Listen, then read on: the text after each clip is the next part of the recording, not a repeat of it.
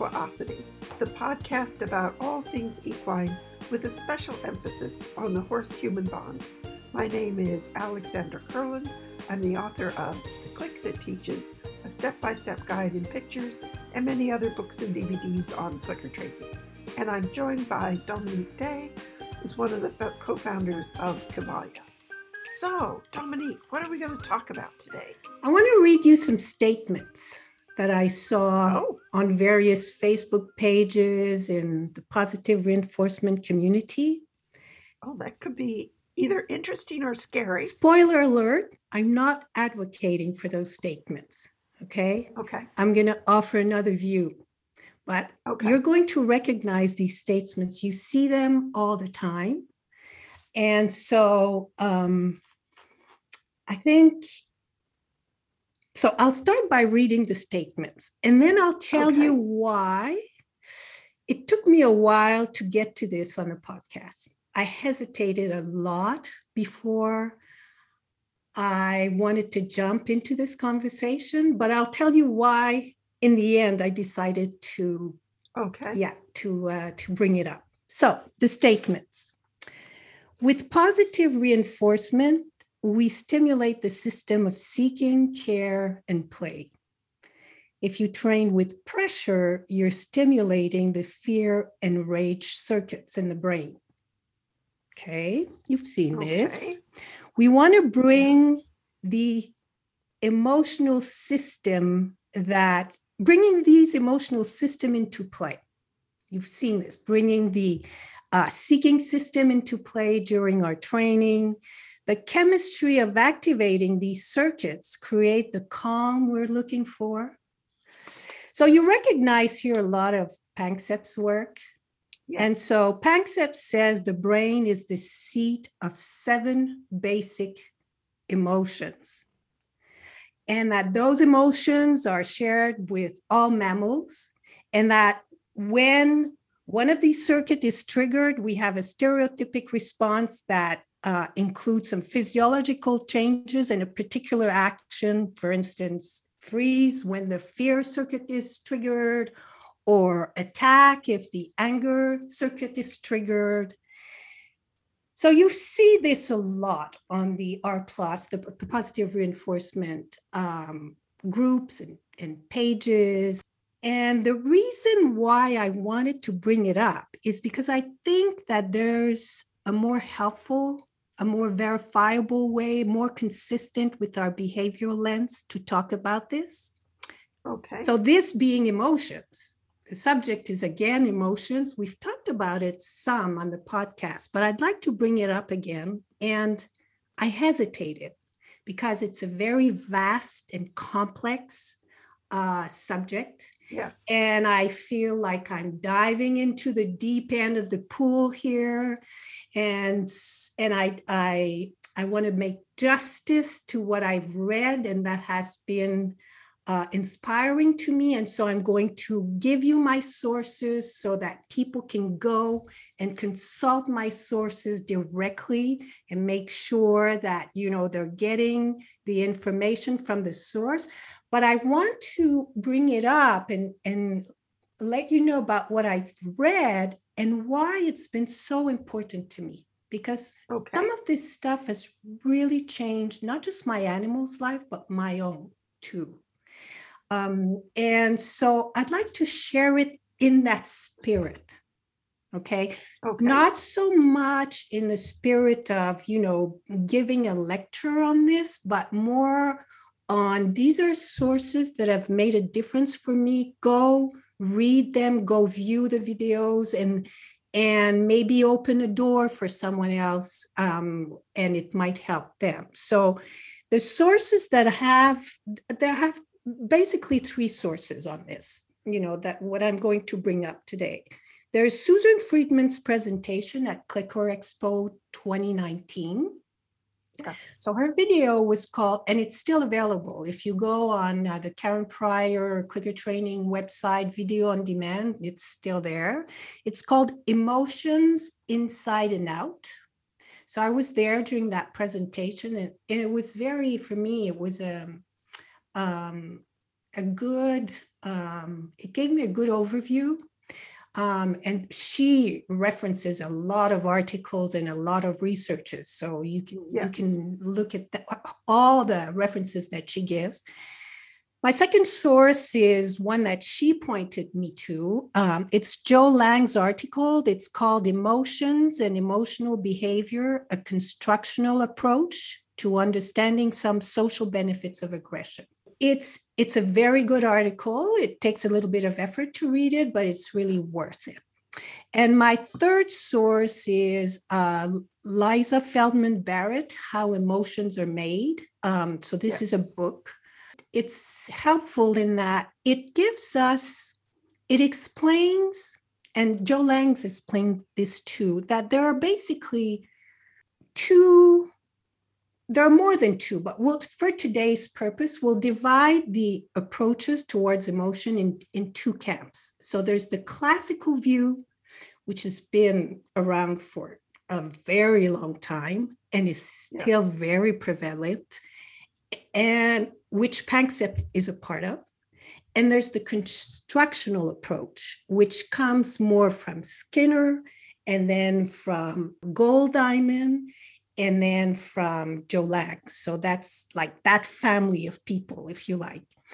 Yes. So the Panksepps, the statement I read to you before says that the emotions are inside us, inside our brain, inside the animal's brain. There are all these circuits that are being triggered, and that there's like a set thing. It's built into us. It's built into our brains. It's universal. If you stimulate this circuit, the circuit of fear or the circuit of, anger, that everyone will have the same kind of feeling and reactions all over the planet, all the animals, people of every age. And then it will look, so if you show photos of somebody in the United States looking angry and somebody in Europe looking angry and somebody in South America looking angry, it'll all look more or less the same. Yeah. Yes, there'll be the expression of anger. That's right. That we would recognize. There's a fingerprint. Yes. Yeah. And so we would recognize it. And so if an annoying person triggers your anger neurons, well, your blood pressure will rise, you will yell, and you will feel the fury. And so would anyone else. Yes. So this view of emotion, it's been around for a long time. I mean, I'll give you some people who have believed a version of it, Plato. How do you say that in English? Plato? Yes. Yeah. Hippocrates, how do you say it in English? I don't know how to pronounce these names. Buddha. René Descartes is easy because it's French, so I can say René Descartes. Yes, Sigmund Freud is part of the classical view. Charles Darwin, that we've evolved, that it's an evolutionary adaptation, that it's inside of us. And even today, the Dalai Lama is also, his views are also rooted in the classical view. And so, when you feel, for me, I know that I've done a lot of meditation in my life, and when you would have a disruptive emotion, so I would sit down and I would look at my emotion as if it were inside of me, trying to detach myself from it and being a witness of my emotion. But basically, the idea was that this emotion was inside of you. Yeah. It's part of you. It's part of you. It's you. It's inside of you. Right. It's like saying you're an angry person. Yeah. So you're an aggressive dog. And something inside of me, Susan, she talks about a push-pull. She says it's like in this view, we think that the emotion is pushing the behavior out instead of what will come, which is the constructional view, which has a different explanation, which says that it's actually the context that is pulling the behavior. So this constructional view it gives us a way to talk about emotions, to work with emotions, which I think most of us who have been, trying to put on our behavioral lenses, our behavioral lenses, it's more, it uses more of what we have learned to talk about emotions. Yep.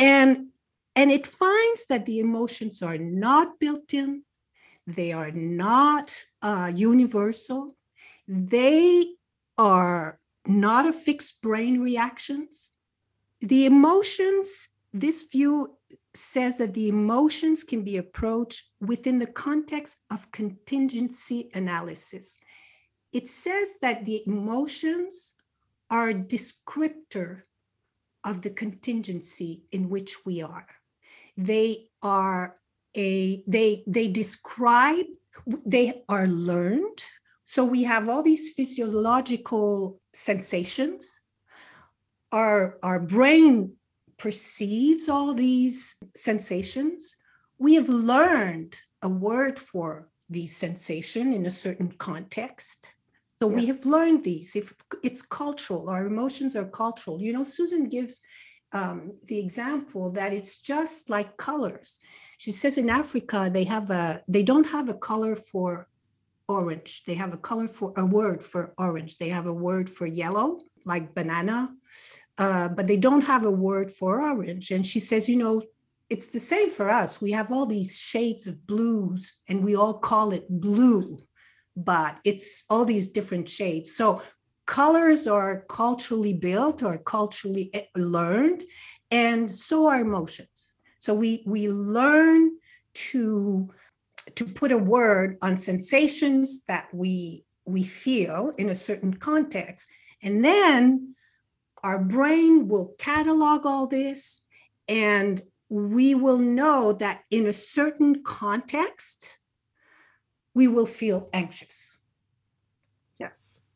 Now, I want to say something about... But what you feel or call anxious, you'd have no idea. You don't know what... If it's what I call anxious. Absolutely. Because it's been learned. It's been learned. So your anxiety could be what you would call anxiety, what you are experiencing and the conditions under which you are experiencing it may be completely different from what I am experiencing and under the same conditions. So it's learned. Absolutely. And she gives an example, Susan, in her presentation about this, because she says, let's say I look at you and you have really tight lips. And I think, oh my God, she's like really angry. But actually, you just put some chapstick on. Yeah. Because she says bamboos, they do that, I think, when they're angry. They really like press their lips. But how would you know? How do I know if you're angry or if you just put some chapstick on? I don't. And that's why, actually, because they're private events, the emotions are private events. And I just want to make one little disclaimer here, because in his article, Joe Layng, he really distinguishes between the private events, the emotions, and the emotional behavior. And I'm not going to get into too much of it, because I think if people are interested in this, they should really go to the article. He goes through a long example of this, but basically what he says is that the contingencies that are related to the private event, to the emotion, because there's this context and your emotions are being triggered by this set of contingency. Okay. Yep. And then there's a moment where you may act on these emotions. You may show emotional behaviors. But once the emotional behavior becomes public, it may be maintained by consequences of its own. So there may be another set of contingency around the emotional behavior that is different from the set of contingency that is related to the original emotion, the original private event. So he says it's a big challenge when you're trying to intervene, because sometimes he said if it were only as simple as just having the one emotion that is a descriptor of the contingencies ahead, it would make our jobs easier. Unfortunately, in between the moment you feel that emotion and the moment you make it public, there's a gap there, which we can use as human beings to not do things we will regret later. But once that emotional behavior becomes public, then there's also another set of contingencies which will make the analysis more complicated. So it's important to be aware of this and to maybe go to the article if you want to dive into it. So if for example, as we're chatting back and forth, I see that I've just gotten an email from, let's say I'm at work and I have a supervisor. And so as we're chatting back and forth, I get an email from my supervisor that is saying, when you get off that podcast interview, I want to see you in my office. Okay. Well, that could be pretty stomach churning. Yeah. It could create for me feelings, I could see feelings of anxiety. Oh, oops, what have I done? Yeah, bad contingency ahead. Yeah. And I'm in conversation with you, or someone else has just come into the room. And so they're walking in on somebody who is now I'm feeling that anxiousness of what's going to happen to me. And so I might, if you come into the room, I might speak to you more sharply than I normally would. Mm-hmm. So now the situation's just become more complex, hasn't it? It has. It has, because there's something else going on top. Like in this article, he gives an example of a kid on a bus, kid who has challenges. I don't remember if it's autism or I don't remember. I hope I'll remember this example. The bus stops and the kid is not comfortable when the bus is stopping, not going anywhere. I don't remember why the bus stopped, if there was like a tire or something. I don't remember. But the kid acts out. He wants to return back home. He doesn't want to stay in the bus. I can't remember the article, the example well enough. I'm afraid I won't do it justice. But basically, he says sometimes you will do publicly something that will get you something else, but it's different from what you wanted originally. It's different. This contingency is different from the contingency that is relevant to your emotion. It's something else altogether. You may, I think he gave another example where the kid was getting social attention from behaving in an undesirable way. Originally, the kid wanted some distance, but he was also getting attention when the behavior became public. Anyway, that's why I don't want to get too much into it, because it complicates things. And And what I want to do today more is just bring back the idea that the emotion is in the contingency. It's not in us. It's not in our animal. To look more at the contingency because when we want to change emotions, because we hear that a lot too. You hear, oh, my dog is, you used to hear that a lot. My dog is very aggressive. Before I can start training him, I need to change his emotion. Have you heard this? Yes. Years ago, you heard that. Well, you still hear it. So, and that you can't train. You can't train because the animal isn't calm. That's right. He's too aggressive. He's too aroused. So you need to change the emotion before you can start training. You hear that too.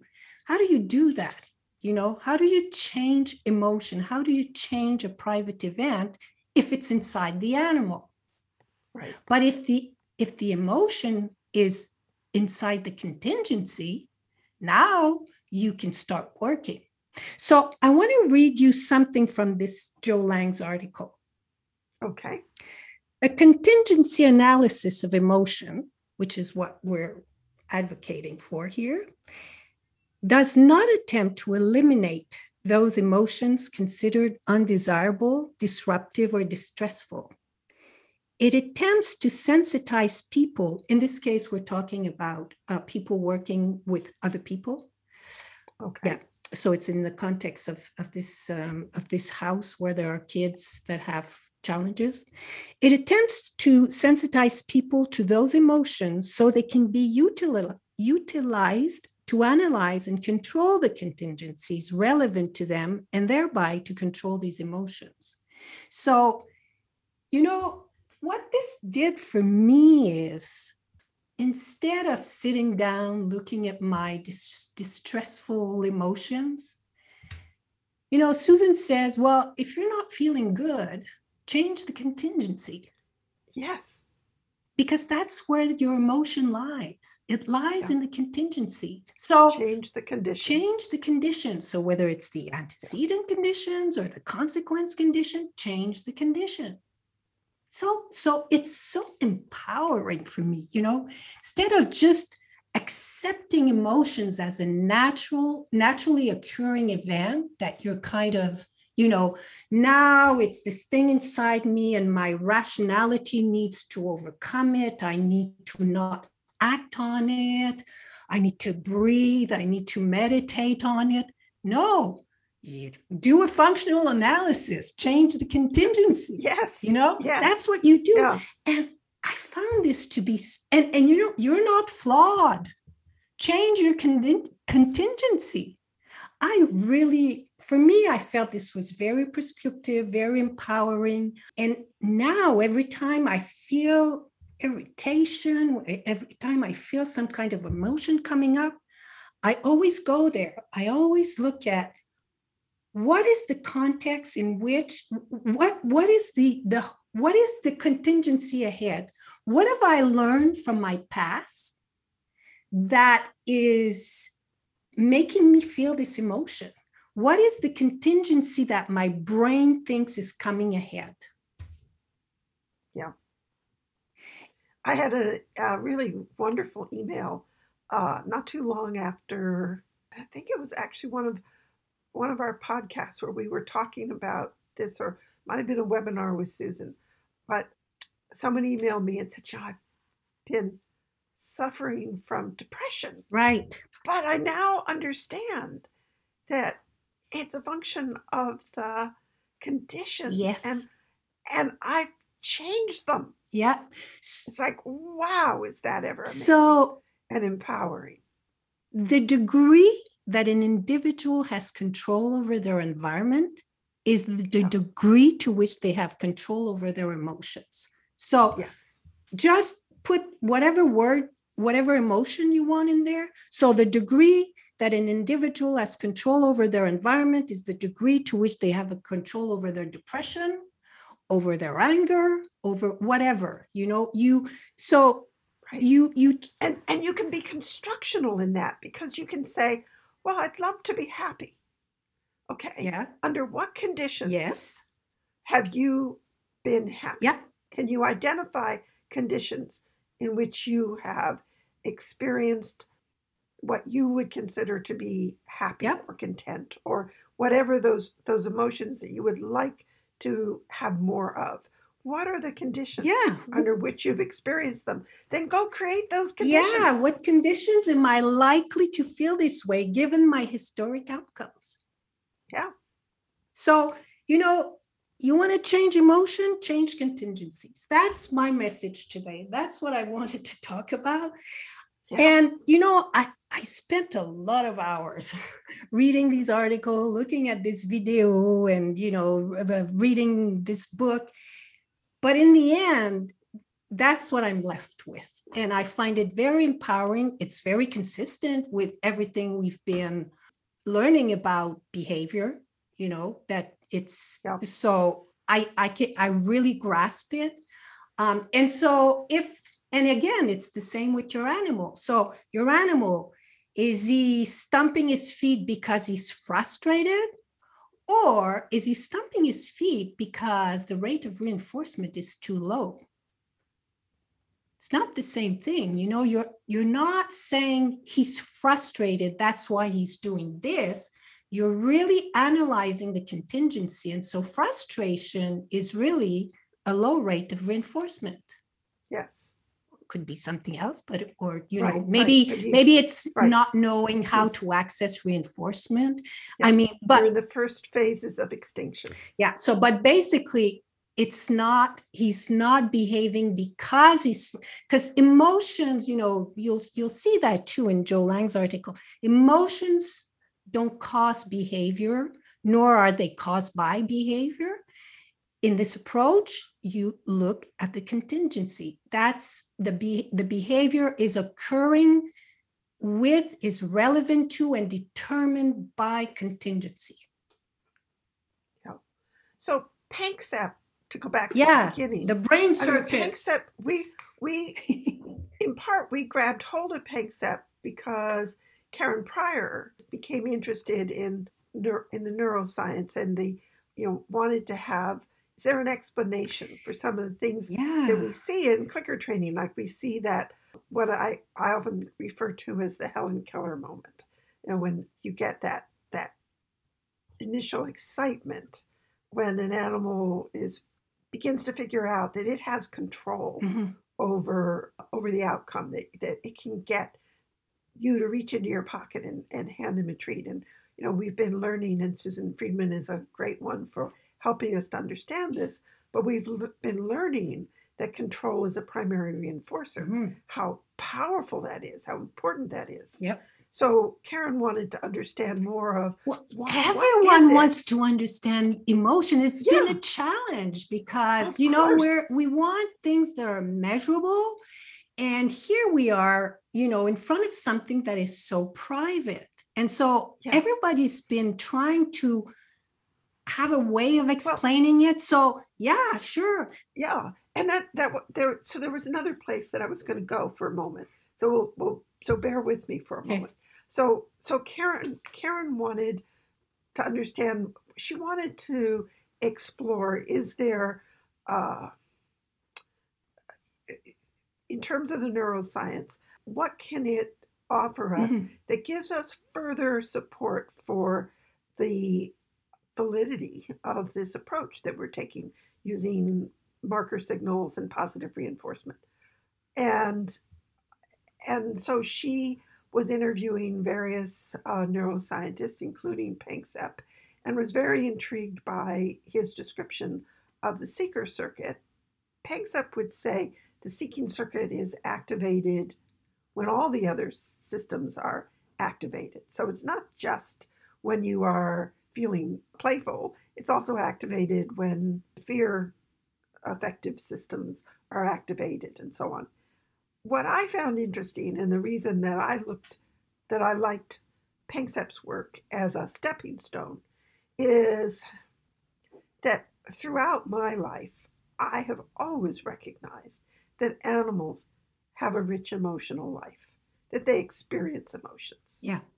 Now, whether those emotions are the same as mine, who knows? But I don't know if your emotions are the same as mine. But the fact remains that I think we both experience something where it would be accurate to call them emotions, and animals do as well. Yeah. And throughout, when you started to reference some of the philosophers and how they have viewed emotions and the attitude towards animals, there's been a huge denial of animals having emotions. Look at how we treat farm animals, and the idea of that horses do not have a rich emotional life, and yet we'll still say they're stubborn, and it's like we can't have it both ways. Yeah, but I learned something when during that I learned also that the reason why Skinner was labeled radical was that he admitted that there were emotions. Yes. whereas the people before him said they were not. What he said, however, was that it was outside because it could not be measured. It was outside of the purview of science. And so until we could measure it, we would not really use it in our analysis. But he did not deny that there were emotion. And so that's why he was labeled radical in comparison with the blank slaters before him. But I think with this constructional approach, we can, because we know that, of course, the neuroscience, I'm sure, it will continue to evolve and provide other explanations and other ways to talk about and think about and approach even behaviors. But right, because we can measure a lot of things now that could not be measured when Skinner was that's right. Working. Yeah. So, but we still can't really measure, or it's still a challenge. The emotion are still a challenge. And one of the things that Susan says when she talks about Panksepp, she says, I think there was a logical error in which we are mistaking the switch with the source of electricity. Yes. And she refutes Panksepp's approach, and he is part of that classical view. And I think this constructional view that Joe Lang and Golddiamond have been offering us, for us as people who study behavior analysis, I think it works. It's prescriptive. We can work with it. And like I said, I know in my life as a person, it has made a difference. It feels much more empowering to view emotions this way than as, oh, I'm too sensitive on this, no, it's in the contingency. Yeah. Or there's something, there's something in my brain. Yeah, I got a fragile nervous system. Like you hear that of animal. His mother, had a very fragile nervous system, and so he inherited his mother's fragile nervous system. Yeah, you hear that a lot. So what do you do with that? Tough luck. You're stuck with it. Whereas if you start, putting all these emotions and look and make a contingency analysis, well, that's a whole other ballgame. Now you can start working. Now you don't have a flawed person or a flawed animal. You just have the brain is describing a contingency, and if it's a negative contingency, you'll have bad feelings, and if it's maybe I'm oversimplifying it, and maybe not, but and if it's a happy is the brain telling you there's a positive contingency ahead. And Susan talks about the science sisters, which I think is a lovely expression. Yeah. And all of the sisters need to come to the table and participate. So, but I do like the idea of, what lens are we looking at something? So we're looking at, when we're talking about training, we're looking through the behavioral lens. And we know that something's going on in the brain that is processing all of the stimuli. We know that our brains are working. As a matter of fact, apparently all the circuits are, because people will say the seeking circuit, but apparently all the circuits are firing through all the emotions. Right. So, and I don't have to know which part of my brain is now triggered, firing and triggered, and which part would be lighting up and all the rest of it. And how is that different from what would be going on in your brain? To be able to change the contingencies to have an effect on another individual and their experience. And I think, so it's what lens are you looking at? And it's not to discount the importance of the others, because I don't want to make it sound to somebody who is suffering from depression of, oh, they make it sound so glib and so easy. I Right. can barely get out of Yeah, bed, yeah, and they're telling me change the yeah, contingencies. Like one of the things we're learning that is so fascinating is the effect of our gut microorganisms on our emotions. So you could say, well, change the contingencies. Well, maybe the contingencies we need to change are what we're eating, yeah. but who She knows? made, Because there are a lot of things that impact. yeah, yeah, yeah. Um, yeah, She made, Susan, at the end of her presentation. Someone asked a question. You can't hear the question in the video, but it's pretty. It's along the lines that you're describing right now. And she said, if I drink too much coffee, my behavior changes. We don't call that learning. Okay. So yeah, what she was talking throughout her presentation, what it was about learned behavior. So she said there are times when medication is the golden ticket to get to that place of shaping and learning. So yeah, that I absolutely I agree with you. And so we're talking learned behaviors here. Because like she says, you drink coffee, you don't control everything that's going to happen.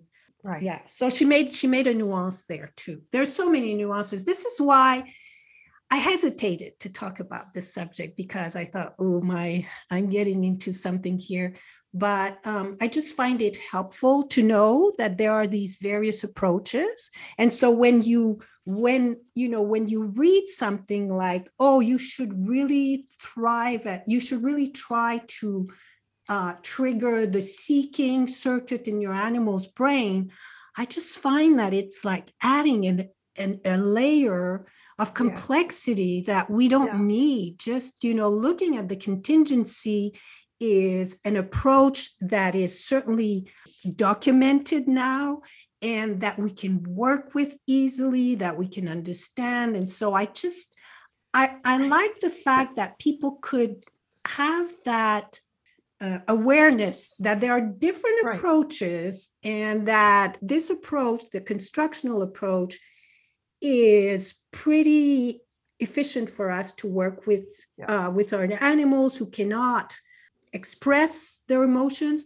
And actually, Susan makes a joke too about that, because she says even humans, she has this friend who's a psychotherapist, and she said to Susan, don't overestimate the value of words, because people lie all the time. They lie to their Yes. therapist, they lie to themselves. So the fact that our animals cannot express their emotions with this approach is not a problem, because Right. Because they are expressing it they through are their expressing it to behavior. their behavior. Right. But now you can look at the contingency to change those emotions. Right. So one of the big changes culturally that is beginning to occur is that we are acknowledging that animals have emotions, that they have a rich emotional life. In my inbox today, there was a National Geographic is doing a series on whales, Okay. and they're doing so they're doing all kinds of promotions to let you know that this is coming. Apparently, they've created a movie, and it's being put out on the Disney Channel. And so I watched the trailer, and it's got this beautiful music. David Cameron did the Titanic, was the director. So you can imagine the kind of music that we're getting, and the trailer is saying, the whales, they were discovering that they love, they play, they mourn just like us. Mm, And it's like, yeah, yes, uh, you know, yes, they do. mm. And and how sad that this seems like A a discovery. novel Yeah. Mm, discovery, right? Instead of saying, well, yes, yeah.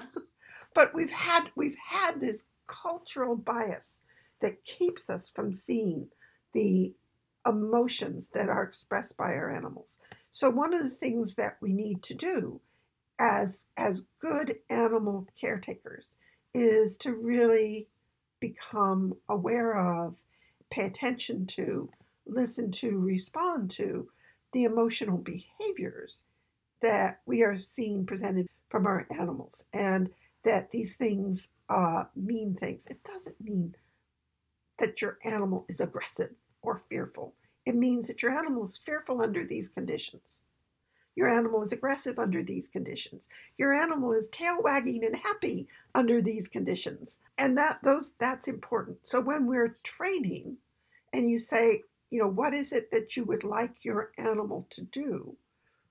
Well, if you're trying to get your animal to be calm and relaxed, and let's talk about, say, a dog, and you want the dog to be calm and relaxed, the time to train it is not when the mailman is coming down the sidewalk and knocking on your door to let you know you've got a package. So what you want to, because then you're into what Jesus talks about of don't fight extinction, because those contingencies are eliciting a very different set of emotional behaviors. So what we want to do is look at, well, under what conditions, in what environment are you most likely to see the behaviors that you would like? So what does calm look like to you? We don't know if the animal is actually calm, but what would your dog, your horse look like if you were to say, oh, he's really calm? We can shape that. We can arrange the conditions so that under these conditions, your animal is likely to present behavior that you see as calm. And that's our starting point. Mm-hmm. That's our starting point. I think it's useful to keep this in mind when we're talking about emotions. Definitely. So, yeah. Definitely. And so if people want to just, again, I'll give my 3 resources if they want to dive into it more. So that was Joe Lang's, and the articles is actually, you don't get just the abstract on the internet, you get the whole thing. So Emotions and Emotional Behavior, Constructional Approach, Susan Friedman's presentation, Emotions Inside and Out at Clicker Expo, and how emotions are made. The beginning of it will explain to you what the classical view is, how prevalent it is, how all our institutions are still working from that approach. And so it's the beginning of it is really interesting. So that's Lisa Barrett. Yeah, and it's very readable. Yeah. And she's got some of the illustrations, the pictures she has are just really clear. Lisa Feldman Barrett. I was looking for the middle name. Yeah, Feldman Barrett. So how emotions are made. That was my subject for today. Excellent. Well, that was fun. So we'll leave that one and let people mull over it. Right. Very good. When Dominique and I get together to record a podcast, we usually don't have a subject mapped out in advance. These are truly conversations, not planned lectures.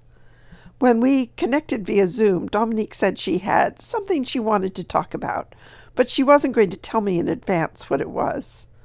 I always love that when she does that, because it truly makes for the best conversation, and it means that you don't miss anything. We haven't talked about the subject and said all the best bits before we push the record button. Instead, you get to hear everything. And Dominique has been wanting to talk about emotions and emotional behavior for a very long time. So now finally she was bringing this particular cat out of the bag. It's a fascinating subject.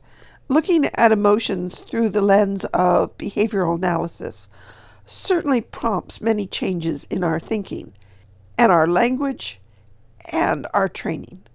It's also a very timely topic for me because I'm currently in the middle of teaching a virtual clinic that's called Managing Energy and Emotions, the Goldilocks Principle in Action, Getting to Just Right. This is the first time that I've given this clinic, and it's a particularly fun one for me because I invited Michaela Hempen to teach it with me.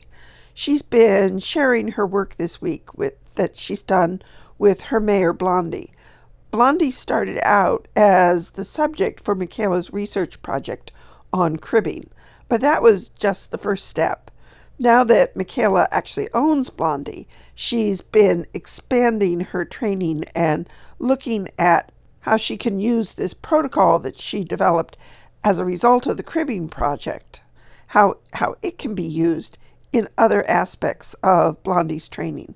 So we're looking at how the research protocols of A-B reversals and single subject design can be used in real-world training.